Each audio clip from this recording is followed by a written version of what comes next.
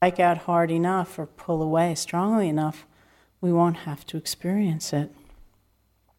And in the teachings, as I know has been talked about before, there are three main personality types that are talked about. That is the greedy type, the angry type, and the deluded type, which are not very nice names. But they all point to certain constellations of energy.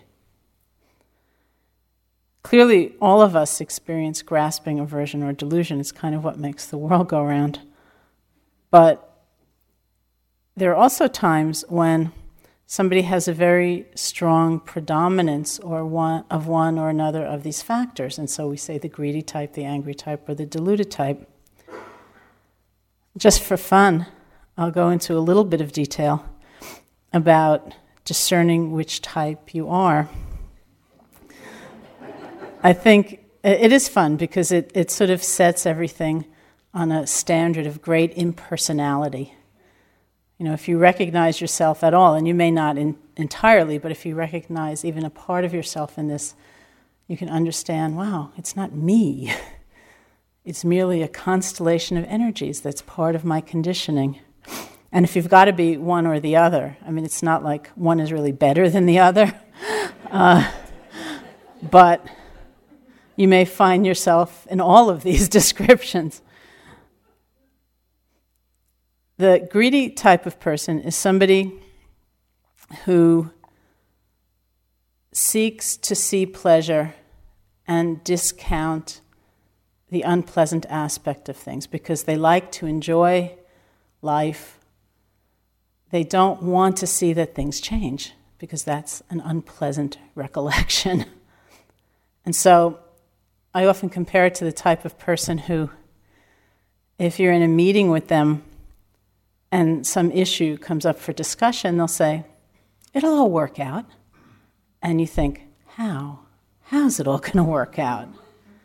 I think I have a new story about Joseph, who's a quintessential greedy type and self-confessed. So this isn't like telling on him or anything. Where some time ago, we all tend to try to fly on the same airline all the time so that we have frequent flyer miles that accumulate. And he being as tall as he is, it's a great love of his life to have frequent flyer miles so that he can upgrade on his travels. So I said to him once, I said, Joseph, I have a great test of detachment for you. What if that airline that we have accumulated all these frequent flyer miles on happens to go bankrupt before you can use all your frequent flyer miles? And he looked at me and he said, it's not going to happen. I said, okay, it's not going to happen, all right. That's a greedy type of mind. It's not a greedy person, but it's the greedy type of personality. The angry type is just the opposite. And remember that in the Buddhist psychology, in the Abhidhamma, anger and fear are exactly the same mind state. It's just different forms of the same energy. One is a very outflowing, more assertive, aggressive form, and one is a more frozen, held-in form, but they're just the same type. So this is the angry type. An angry type of person tends to walk into a room and see what's wrong. They say, oh, I don't like what that person's wearing, and I don't like the pictures they hang on the wall, and I think they could have done better with the wallpaper, and really that carpet is very unfortunate. And their eye just lights upon everything that really isn't right. And so they might sit in a meeting, and somebody will bring up an issue for discussion, and the first words out of their mouth will be, it's not going to work. And you think, maybe it could work, Why are we so sure it's not going to work? And then the deluded type is muddled, is confused. Whereas they say a deluded type might walk into a room and just not notice anything much until it's pointed out to them. I am clearly a deluded type, and I'm told by many of my friends that I travel with who are greedy types that a deluded type is a very nice person to travel with, especially if you're sharing a room. Like, I went through China and Tibet with a friend of mine once in the 80s who was a self-confessed greedy type, and we would check into some hotel somewhere, and she would say, well, do you mind if I take that bed over there? And I'd say, no. Maybe 15 minutes later, I'd look at her and I'd say, why did you want that bed? And she'd say, well, the mattress isn't sagging and the mosquito net doesn't have a hole in it, and it's closer to the window so I can control the window. It's closer to the light switch so I can control the light switch. And she had this whole long list of everything that was preferable about that bed, none of which I had noticed until she pointed out. You know, if you have a tendency to be a greedy type, then you may hear this description of these 3 personality types, and you might think, wow, you know, this is so interesting. Like, I want to be a greedy type. That sounds so much better than the others. And if you're an angry type, you might think very dismissively, well, how can everybody fit into 3 little simple categories? You know, this is so stupid. I hate this kind of thing. This is so dumb. And if you're a deluded type, you might just sit there thinking, which one am I? You know, I don't know which one I am. Who am I?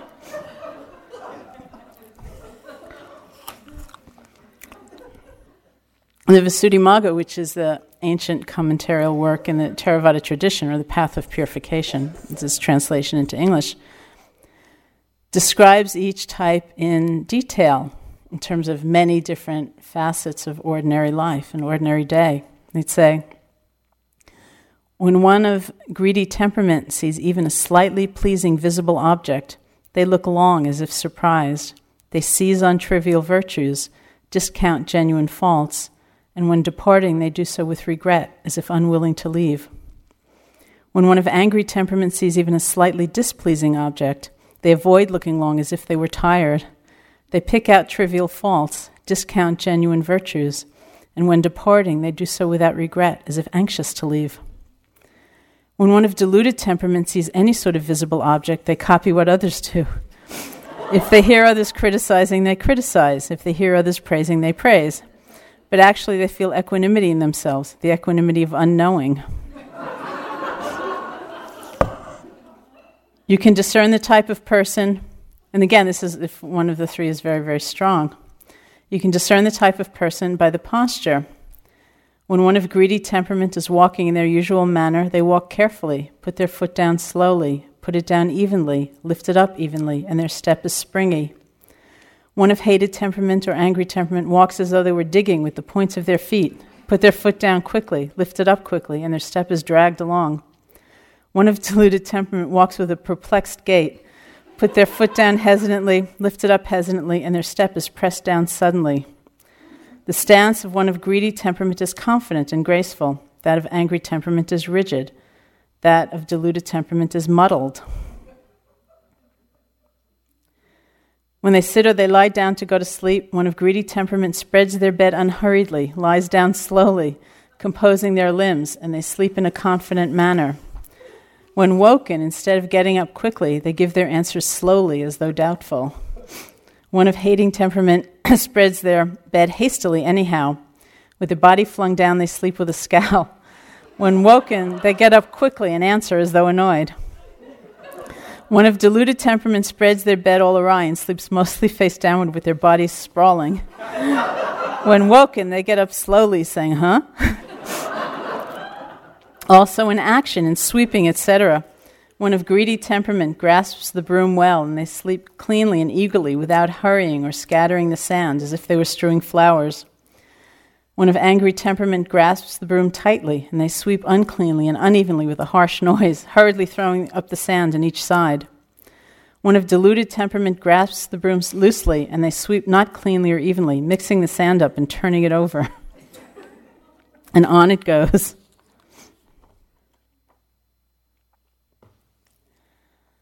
And as I said, clearly we all have qualities, each of these 3 qualities.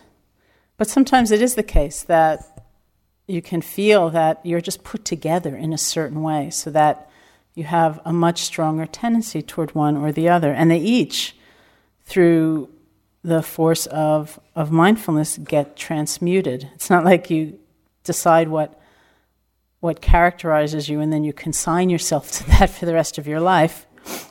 But as I said, it can be interesting to have just that sense of the impersonality of it all. to see how all of our conditioning, all of these patterns are simply playing out. And that we don't have to feel so fretful, so ashamed, so aghast at the kinds of patterns that we see, but more learn how to skillfully work with them. And I am a classic deluded type. I keep thinking I'm going to change, and some people say I have changed, but there's so many stories about me in delusion that it's hard to actually believe that fully. My greatest delusion story happened 1 year here when I was teaching, and one night I went into Cambridge to give a talk. Came back, my car had very little gas left in it, and I went to sleep. I woke up the next morning and walked over here, noticing that my car was gone. So I had this very confused thought, because deluded types don't do very well in the morning. I thought, well, maybe somebody guessed that my car was low on gas, and they just took it and they put some gas in it.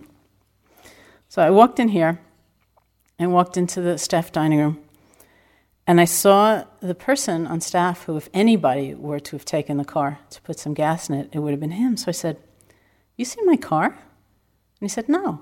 Isn't it there?" And I said, "No, it's not there. My car's gone." And then came the killer moment. He looked at me and he said, "Are you sure?" And I thought, am I sure?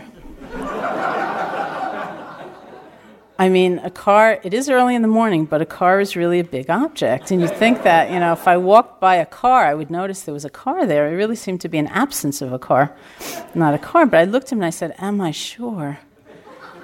So he, knowing me very well, said, "I'm going to go check." And then I was just in the staff dining room, and one of the other teachers came in who was a very strong, angry type. And I said, "Have you seen my car?" And she said, "Your car's gone." I said, "Yeah, I think it's gone." And she said, "Well, you just lent it to somebody and you forgot who." So I thought, okay.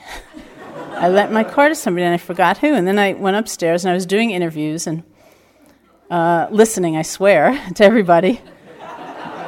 But every once in a while I'd think, who did I lend my car to that I can't remember, That's really odd. And the morning went by that way, and then I came downstairs for lunch, and I ran into another teacher, and I said, "Have you seen my car?" And just then Joseph came by, and he said, "Oh, I know what happened to your car." I said, "What happened to my car?" And he said, "Well, somebody had an emergency this morning, and they called, and it was the only car that was really available to take, so I just told them to take it." And then he said, "I didn't think you'd notice."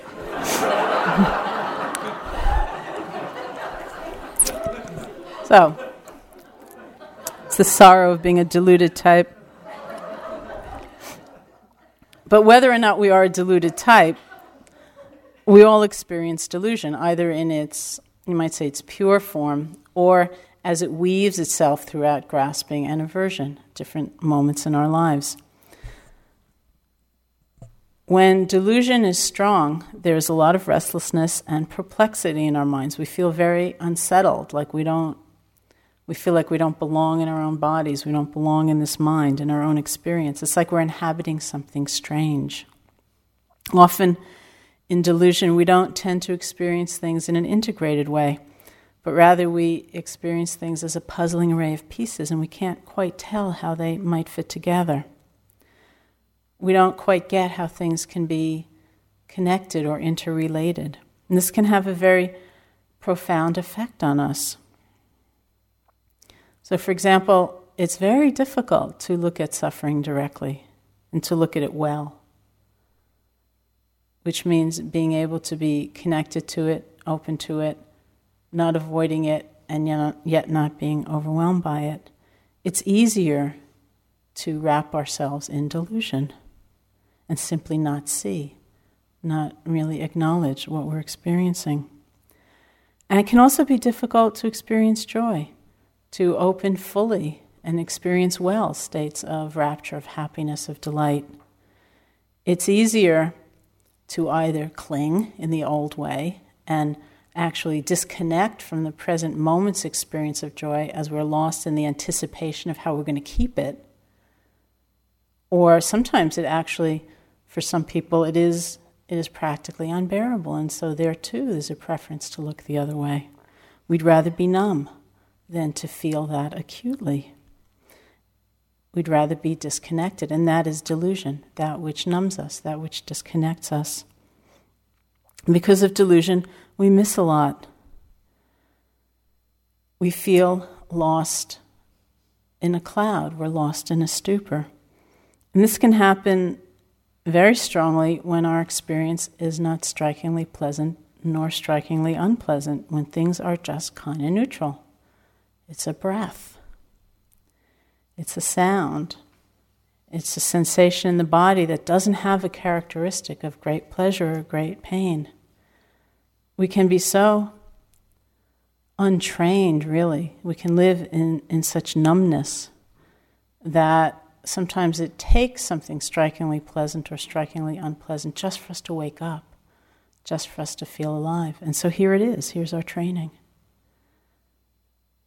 To actually break out of that cloud of delusion and feel a breath fully.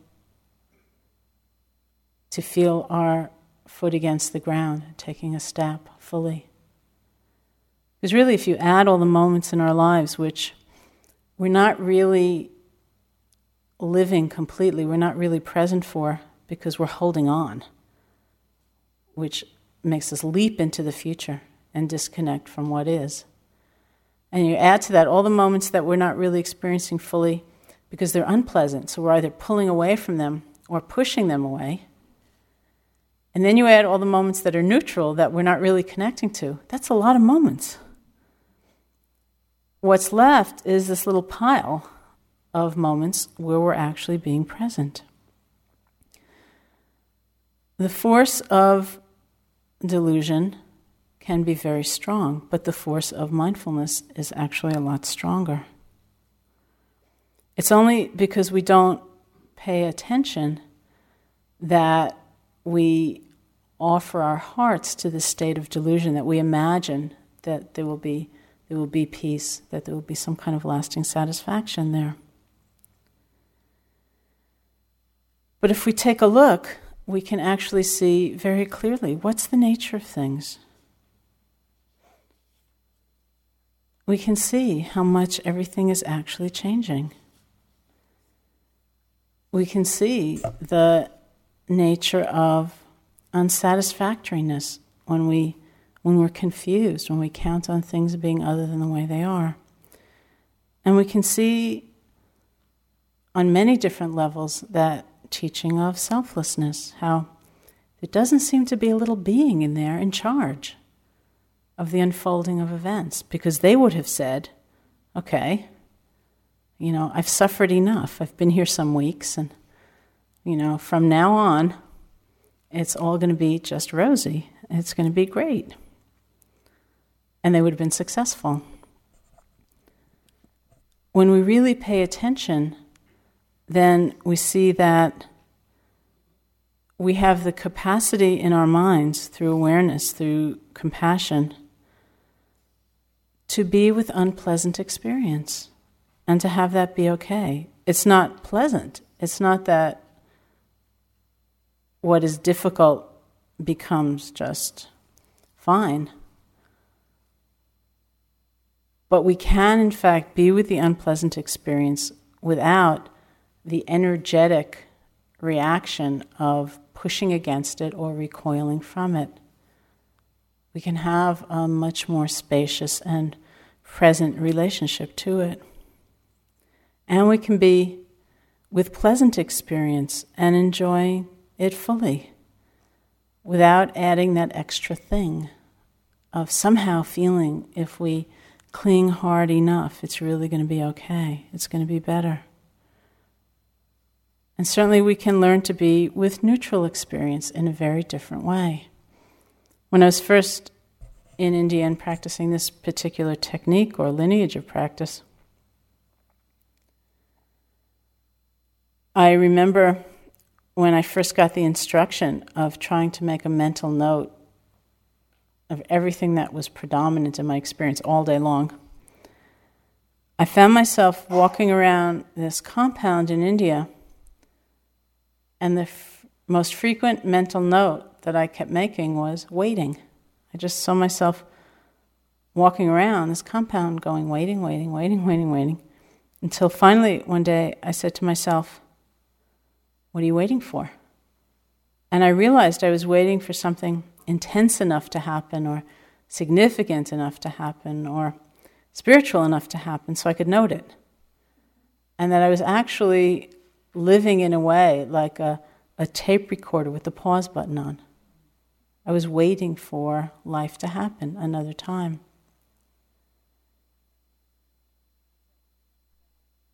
We can connect to the pleasant, connect to the unpleasant, and connect to the neutral. And the force of delusion won't be all that powerful. It's also taught, and I found this quite interesting, that because of delusion, not only do we miss a lot, and not only do we lose confidence in our own perception, but we also tend to get lost in our suffering more completely because we're confused. We forget different alternatives of a way to relate to that suffering. You know how it is when you get really afraid? When was the last time you were really afraid and your mind went on to think, well, there are lots of different possible outcomes here. If it doesn't work out this way, maybe it'll work out that way. Really, it's a big world. And, if this doesn't happen, that might happen. That's not the nature of fear. The nature of fear is to have tunnel vision, for everything to collapse down into one certain terrible outcome, as though we knew that this is the way it's going to be. Well, that's the element of delusion in the fear that closes us down, that has us forget. And it's the same thing with aversion, with anger, in its striking out form. I tell this story sometimes about this time when, it's a very contempo example, when I was doing email one day on my computer, and I got an email from somebody who wrote to me and said, can you explain to me what the problem is with anger? What's the problem with anger? So I wrote back to him and I said, well, one of the problems with anger is that when we're lost in it, when we're subsumed in that state, then we tend to put people in a box. We just kind of rigidify our notion of them. We put them in a box. And then I got offline and I was doing something else on my computer, and something horrible happened in the relationship between my computer and my printer, and I got really angry. I got really, really angry. First I got angry at this person who was on staff, who was our computer assistant, who happened to be on vacation just then, and I was fuming.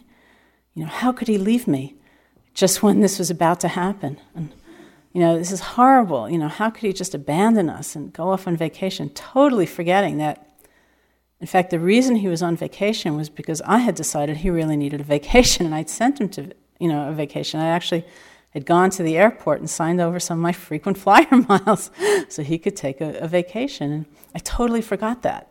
I was just lost in the diluted swirl of the anger. And then I was really angry at myself. I said, why can't you be the kind of person who can fix these things? And I was pulling out plugs and pushing in other plugs. And in the meantime, I fixed it. But I was so angry at myself that I barely noticed, I barely registered the fact that I had actually fixed it. So I was just in this completely diluted swirl of anger. And finally, I recognized that I'd fixed it. I got back on my chair. I went back to work. And after some time, I went back online. And lo and behold, there was my original email correspondent who said to me, well, I don't understand what you mean by saying when we're lost in anger, we just put somebody in a box. So I wrote to him and I said, well, this is what just happened. I put this other person in a box and I put myself in a box, as though that limited perception defined all sense of possibility of who I was, who he was, all we could ever be. That quality of getting lost in is the nature of delusion. And when delusion is very strong, we will really latch on to our pain, because we won't remember that there could be another way, there could be another kind of relationship. Something that I found quite interesting and challenging in the Buddhist teaching was the idea that if we do something harmful, we do something hurtful, something that's motivated by greed or by anger, for example, and we do that not knowing that it's unskillful, not knowing that it's unwholesome. So in other words, there's ignorance or delusion on top of the greed or the anger that motivated it, then the karmic consequence, the consequence of that action, will be worse than if we were to do that action knowing all the while that it was inappropriate, knowing that it was unskillful. It's very confusing in a way, because it's very different from the kind of conditioning that most of us perhaps have, which says something like, well, you knew better, and because you knew better, it's even worse that you went out and did it. But it's actually the opposite of that. And it's a very pragmatic description. And Buddha was talking in very pragmatic terms of how the mind works. If we do something and we don't understand that it will harm us or that it will harm somebody else, if we're that out of touch, either with our own feelings or with the feelings of others, with the reality of a situation, then we will completely throw ourselves into that action. We will completely abandon ourselves into that action. We'll pour ourselves into it. There's no part of us that's hesitating, that's pulling away from doing it. So it's almost like the full force of that pouring of our energy is happening along with the grasping or the aversion. Ignorance, as well as those two states, or whatever is motivating us, will be planting a seed in that moment. So when we reap the fruit of that moment, that seed, we're reaping the fruit of that intensity. We're reaping the fruit of that fullness of grasping or anger, plus the ignorance. Whereas if we do something and we know that it's wrong, usually what we experience is a moment of wanting to do it, a moment of pulling back and saying it's not the right thing, then a moment of wanting to do it and a moment of pulling back, and then finally we get completely overcome perhaps and we just go ahead and do it. But we also can receive the karmic fruit of all those moments of pulling back, of hesitating, of not wanting to harm, of feeling sensitive to the pain that might be caused. So all of that hesitation, the wisdom, the clear seeing, will bear fruit, as well as the grasping or the aversion that finally has us do it.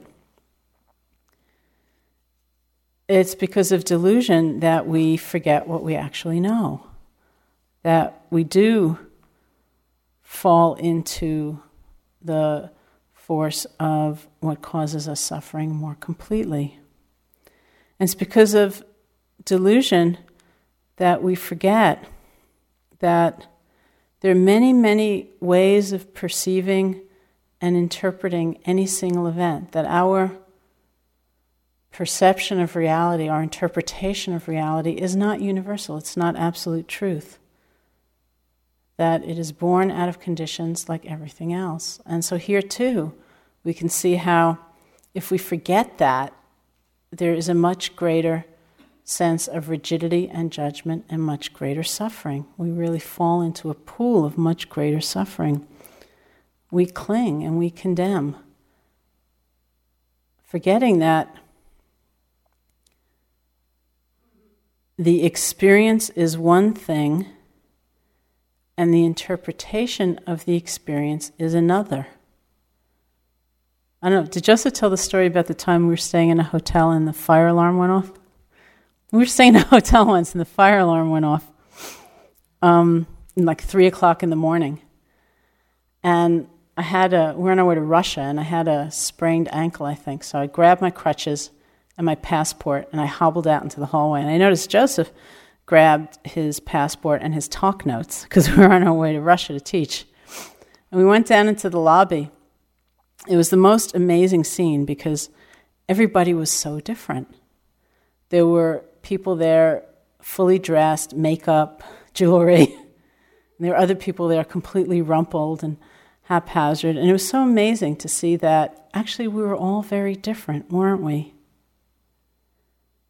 The story that I tell most often about that has to do with this time when I was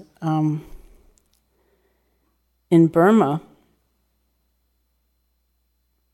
And one day during lunch, I bit down on a whole chili pepper and my mouth just caught on fire.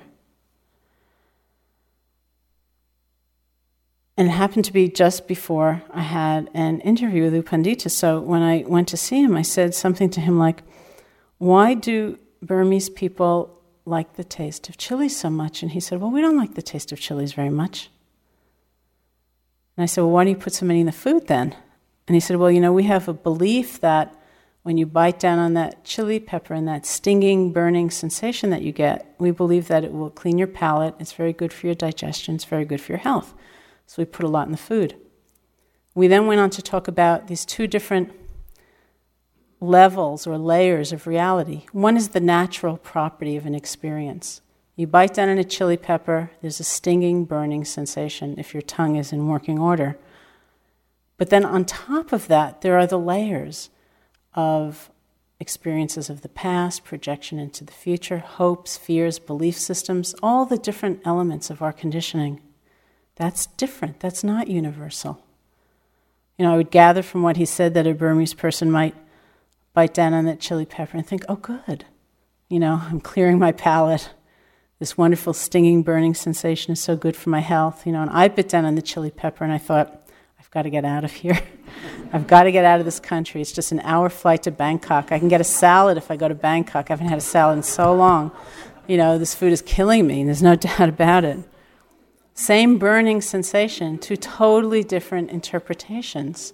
It was like being in that lobby in the London hotel. But they're so enmeshed in our minds, we feel like there is only one reaction that could possibly be linked to that experience. And yet it's not. And there's our possibility of freedom, saying it doesn't have to be the way it is. In terms of our reaction, our response. It's a layering process. We can fully experience what is, but maybe not in the same old way if we don't want to.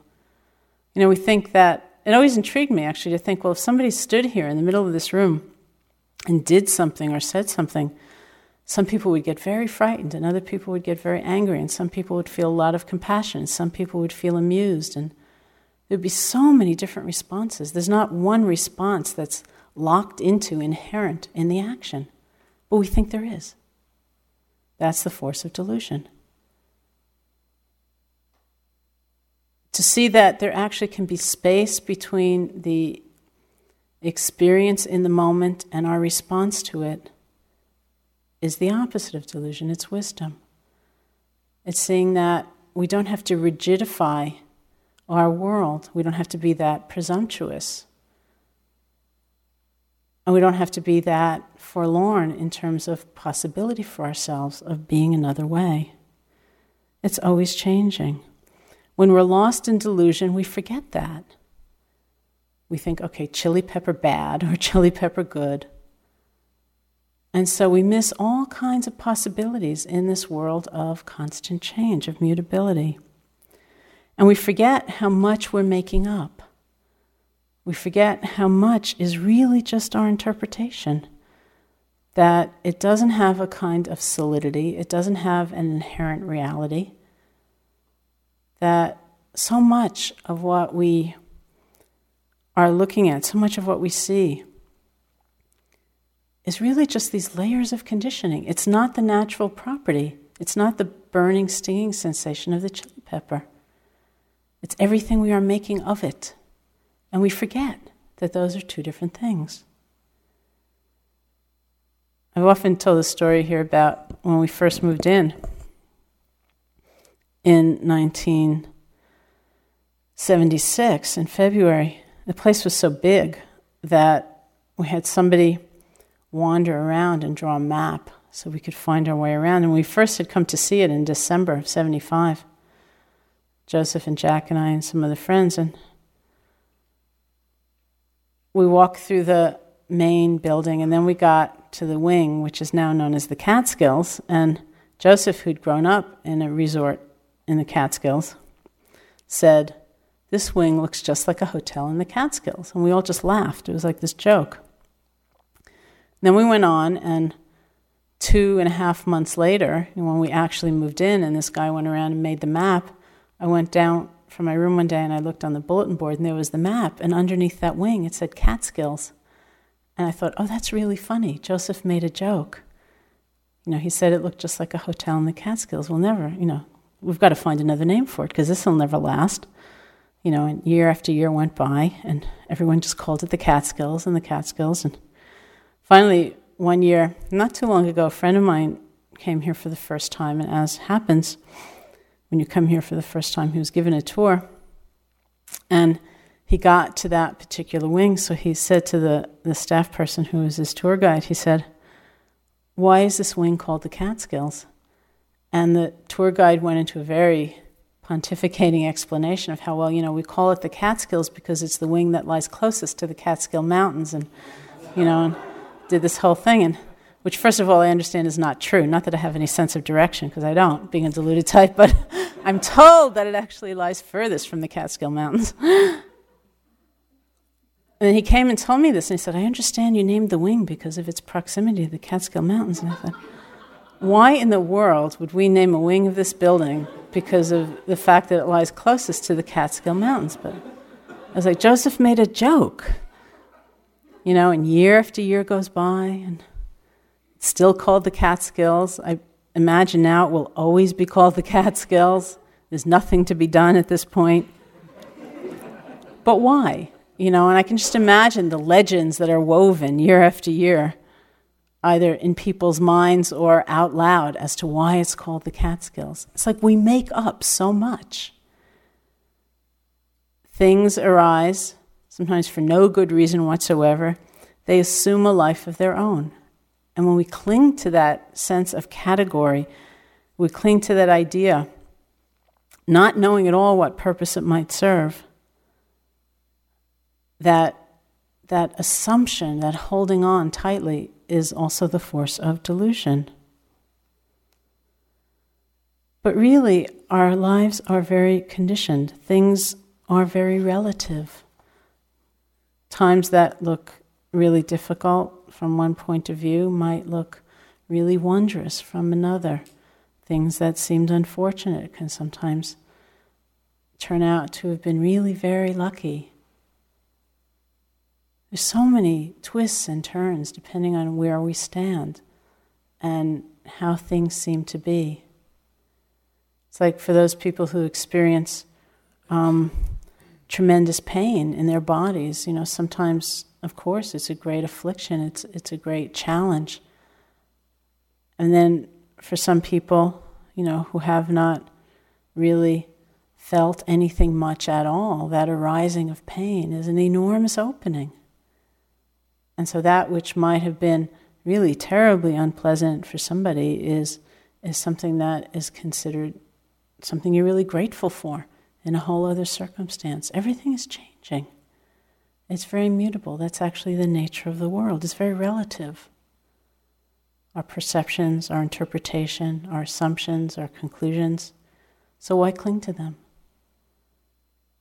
Rather, we can strip away that layer as much as possible of supposition, of judgment, of delusion, and try to come close to our experience as it actually is.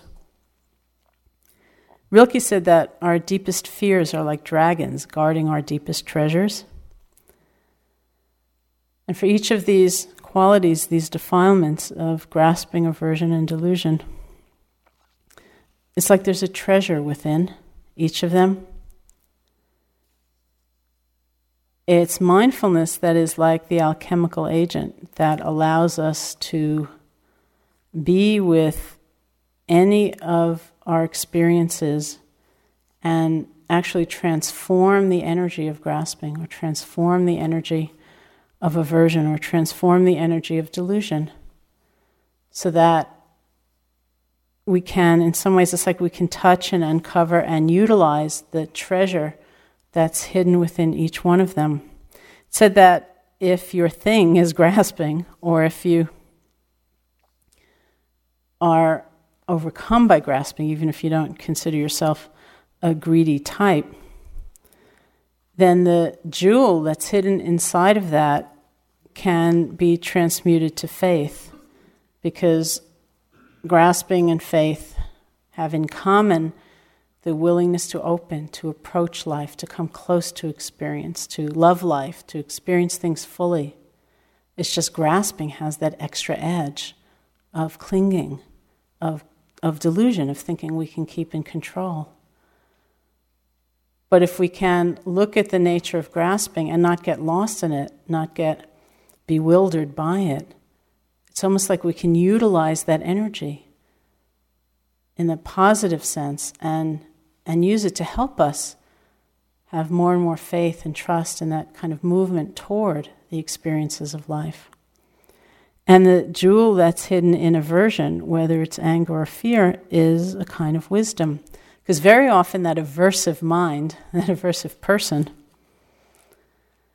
or any of us when we are lost in a state of aversion, when it's very strong, sometimes we're seeing things that other people don't want to see, or that we ourselves may not want to see in a more comfortable, complacent time.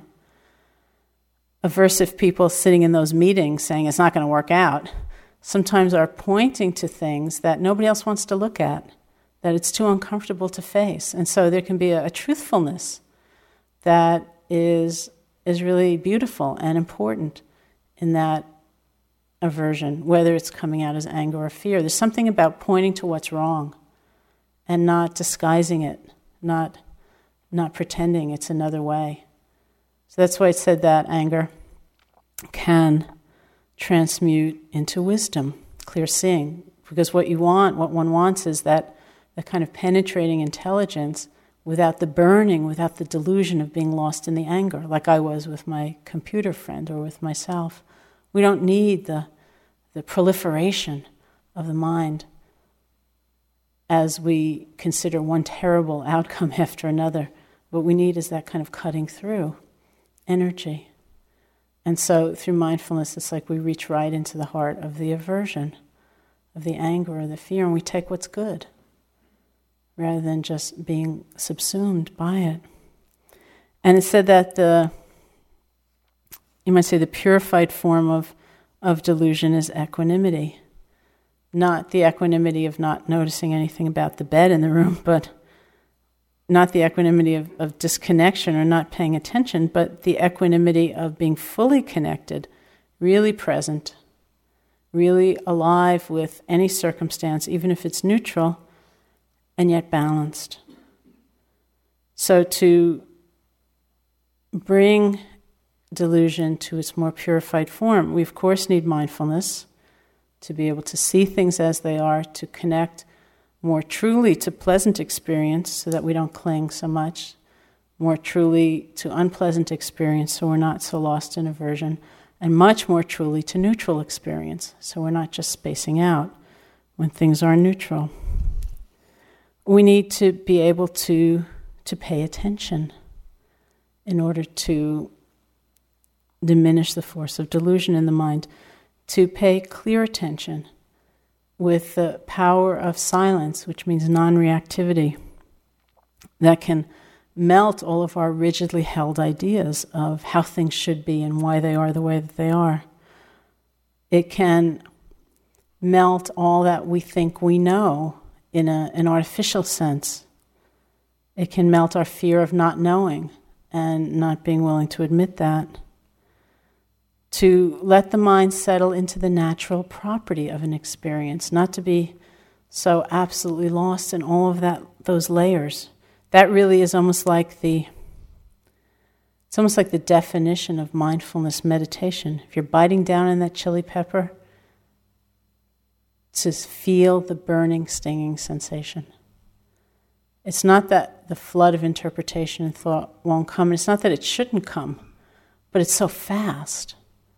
And it can take us so far away from our actual experience that we almost don't have the chance, when lost in it, we don't have the chance to learn for ourselves. What's the nature of eating a chili pepper? What is it really? Not what I've been taught, not what I presume, not what I imagine. What is it? What's the nature of a sound, of a thought?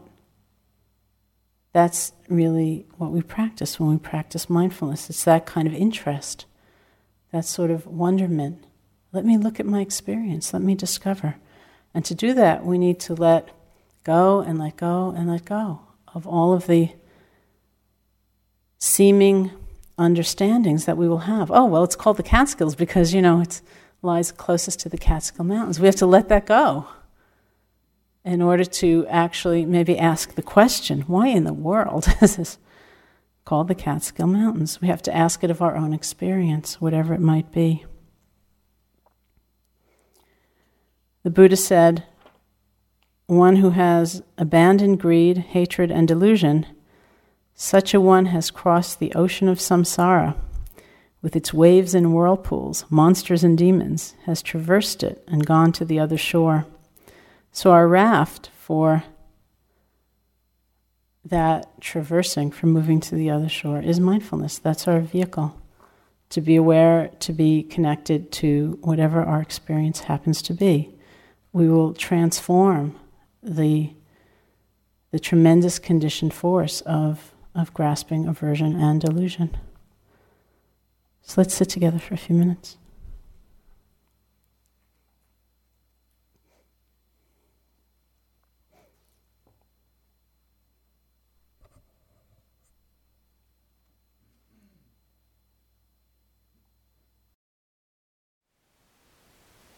Thank you for listening. To learn how you can support the teachers and Dharma Seed, please visit dharmaseed.org/donate.